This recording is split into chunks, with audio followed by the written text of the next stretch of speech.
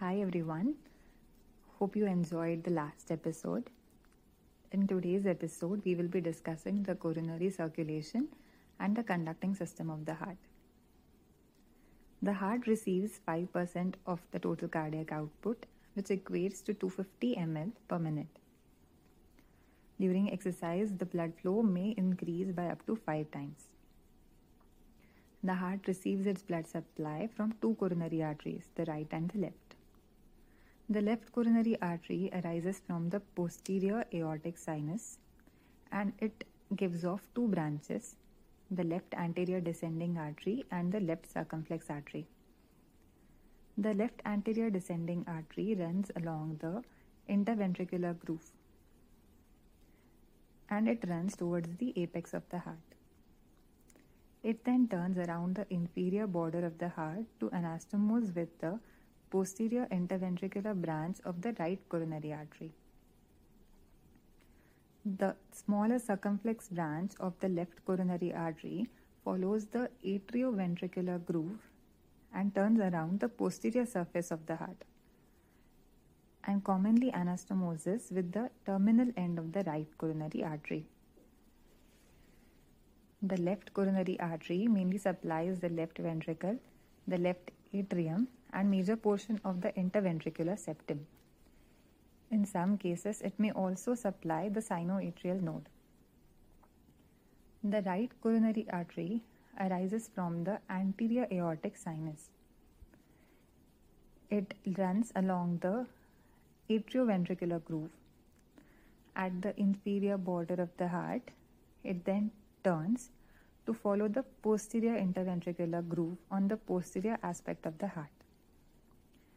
Its largest branch, the posterior interventricular artery, then heads towards the apex of the heart and anastomoses with the left anterior descending artery.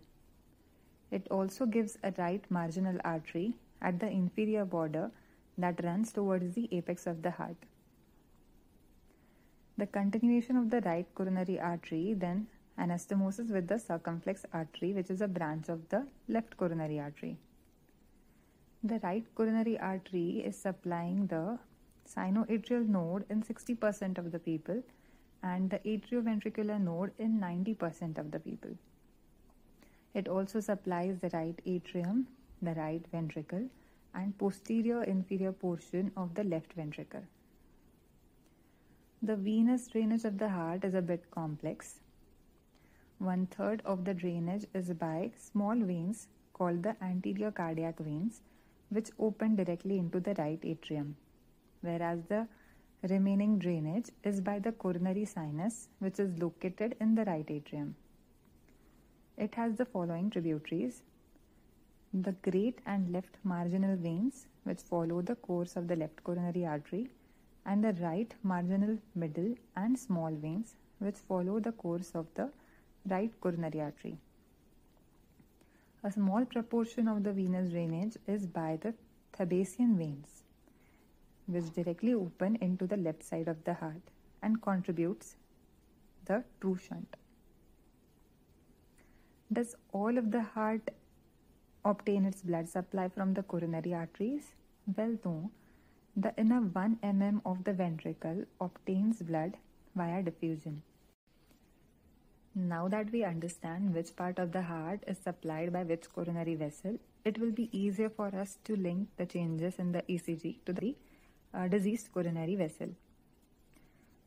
We all remember that leads 2, 3 and AVF of the ECG view the inferior surface of the heart. Lead V1 and V4 view the anterior surface. Leads 1, AVL, V5 and V6 look at the lateral surface, and V1 and AVR will look at the right atrium. So when the ECG shows changes in the anteroseptal region of the heart, that is in the leads V1 to V4, it will indicate a disease of which vessel?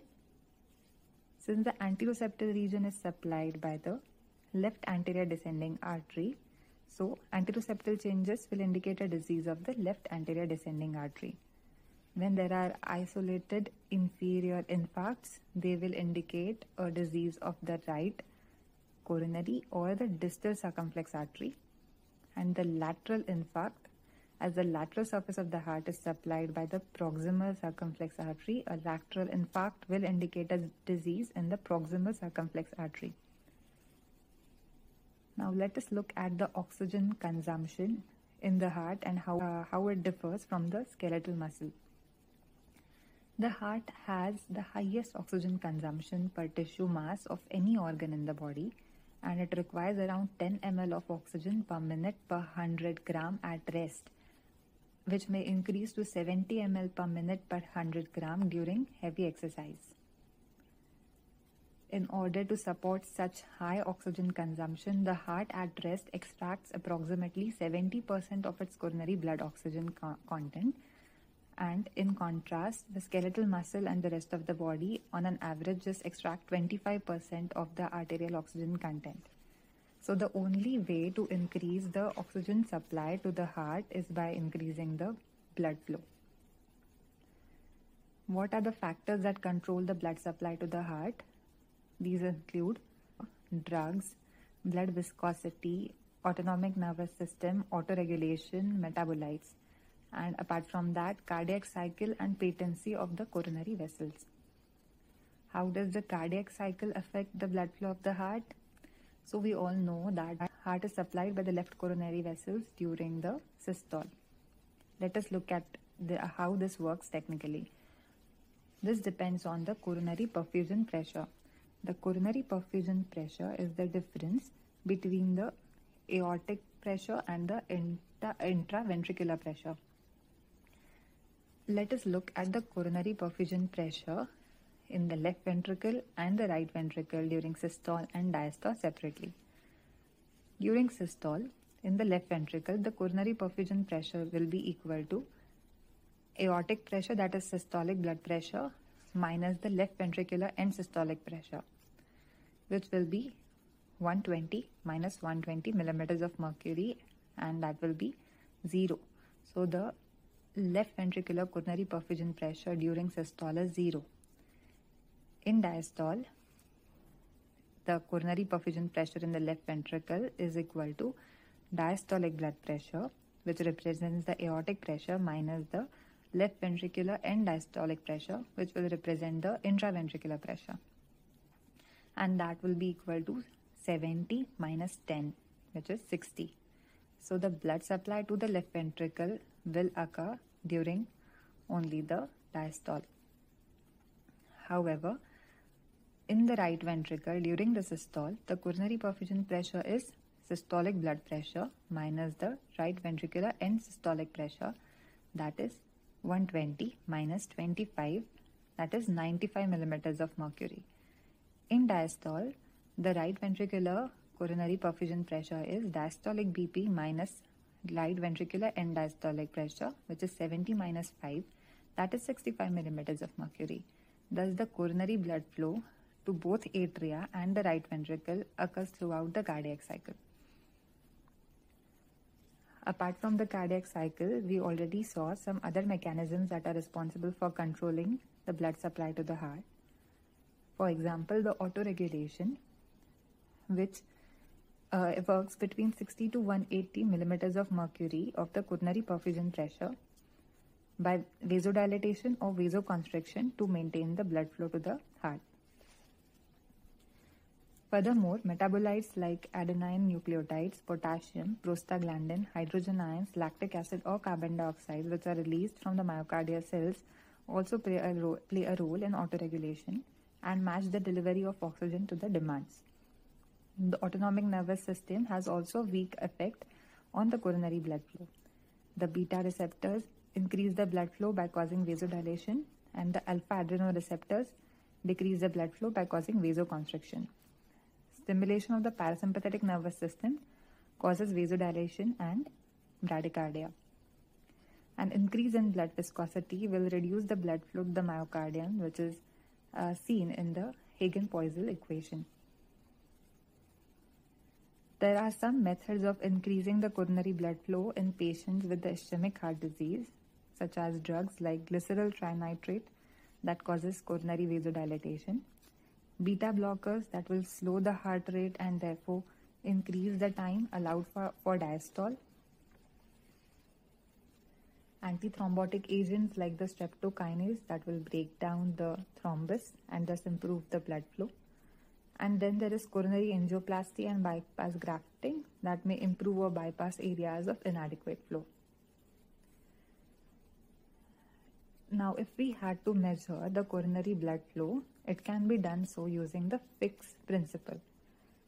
The Fick principle describes the fact that the amount of tracer substance taken up by the organ is equal to the product of the blood flowing through it and the concentration difference of the substance across it. Thus, the flow is equal to the uptake of the substance divided by the arteriovenous difference. This method can be performed using nitrous oxide or argon.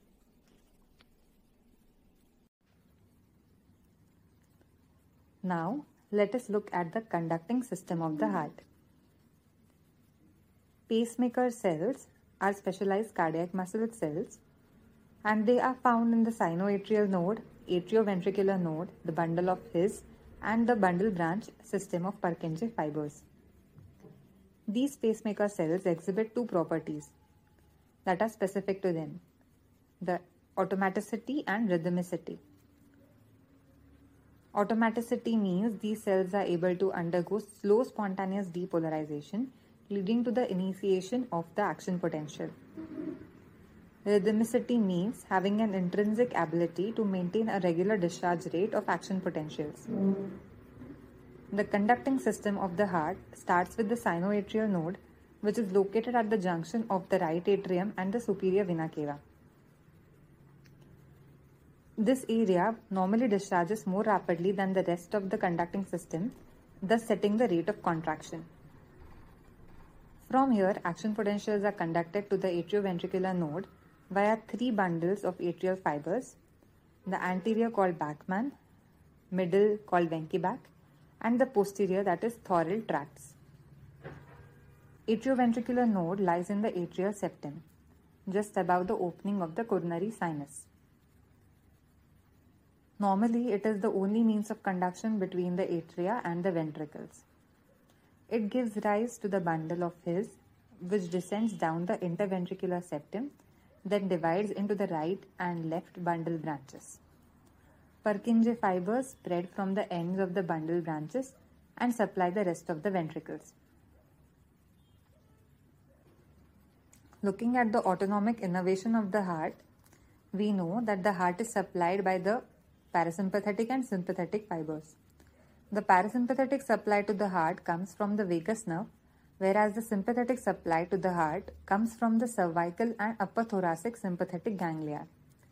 These autonomic nerve fibers are arranged in superficial and deep cardiac plexi.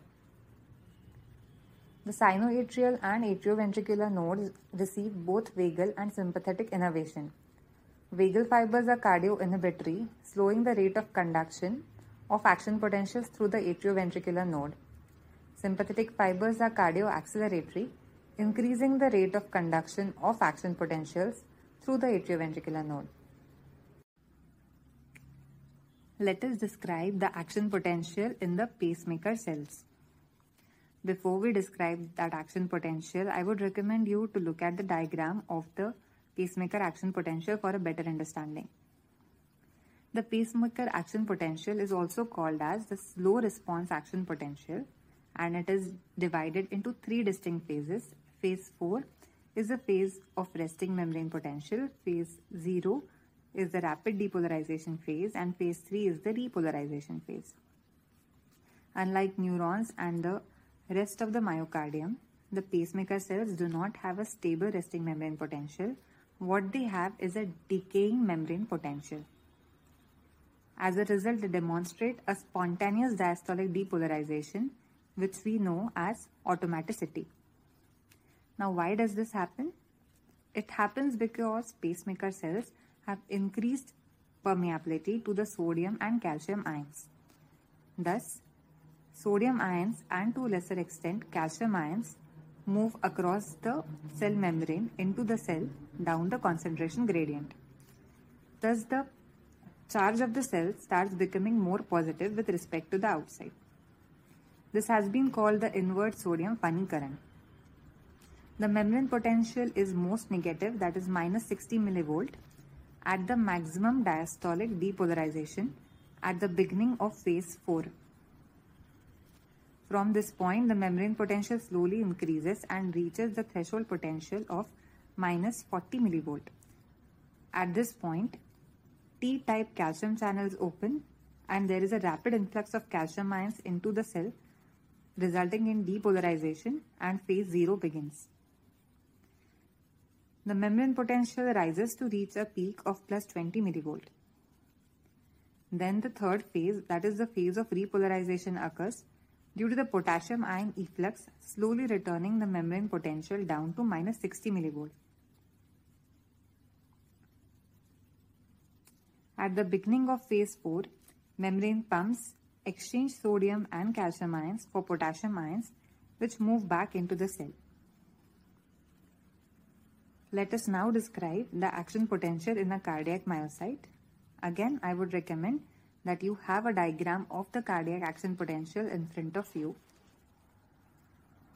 There are 5 distinct phases in a cardiac muscle action potential, that is phase 0, 1, 2, 3, 4. Phase 4 is the resting potential, which is mainly governed by the potassium ions and is approximately minus 90 millivolt. An action potential is initiated when the myocyte is depolarized to a threshold potential of minus 65 millivolt, and this is normally caused by transmission from an adjacent myocyte.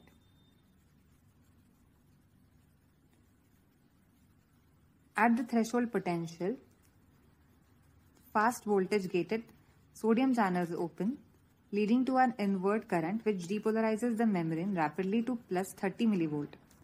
This initial upstroke is called phase 0, and this is owing to the fast sodium influx. The gradient of the line is almost vertical, and this is similar to that of a normal nerve cell. The phase 1 is also called the partial repolarization phase, which occurs as the sodium channels start closing, the potassium channels start opening. However, during the initial depolarization at a threshold of minus 40 millivolt, voltage-gated L-type calcium channels are also activated, which allow positively charged calcium ions to flood into the cells. As a result, a plateau phase of the phase 2 is seen owing to the L-type calcium channels. These offset the action of potassium channels and maintain depolarization. During this phase, no further depolarization is possible, and this is an important point to demonstrate and explains why tetany is not possible in cardiac muscle. This time period is the absolute refractory period, which begins at the beginning of the phase 0 and continues for another 250 milliseconds. The phase 3 occurs when the L-type calcium channels close and potassium efflux begins, causing repolarization. This marks the beginning of the relative refractory period, and which occurs during phase 3 and phase 4. The phase 4 occurs when the sodium-potassium pump restores the ionic gradients by pumping 3 sodium out of the cell in exchange for 2 potassium. The overall effect is therefore the slow loss of positive ionic charge from within the cell. Now, how does the pacemaker potential differ from the action potential in the cardiac myocytes? The pacemaker action potential shows spontaneous diastolic depolarization, which is not seen in the cardiac myocyte. Also, pacemaker action potential has a phase 4 membrane potential which is less negative, that is minus 60 millivolt, compared to minus 90 millivolt in cardiac myocyte. The threshold potential is similarly less negative in the pacemakers of minus 40 millivolt compared to that of minus 65 millivolt in cardiac myocyte. The slope of phase 0 is less steep in the pacemakers due to the opening of T-type calcium channels leading to calcium influx. However, it is much more steep in the cardiac myocyte. It is almost vertical due to the opening of fast sodium channels, leading to a rapid sodium influx and a more rapid depolarization. The pacemaker depolarization is a single phase, that is phase 3, whereas in the cardiac myocyte, it displays an early rapid repolarization of phase 1, a plateau phase, that is phase 2, and a final rapid repolarization, that is phase 3. This brings us to the end of today's episode. I hope you guys enjoyed yourselves, and if you liked the episode, please come back and listen to more content. Please subscribe and share. Thank you.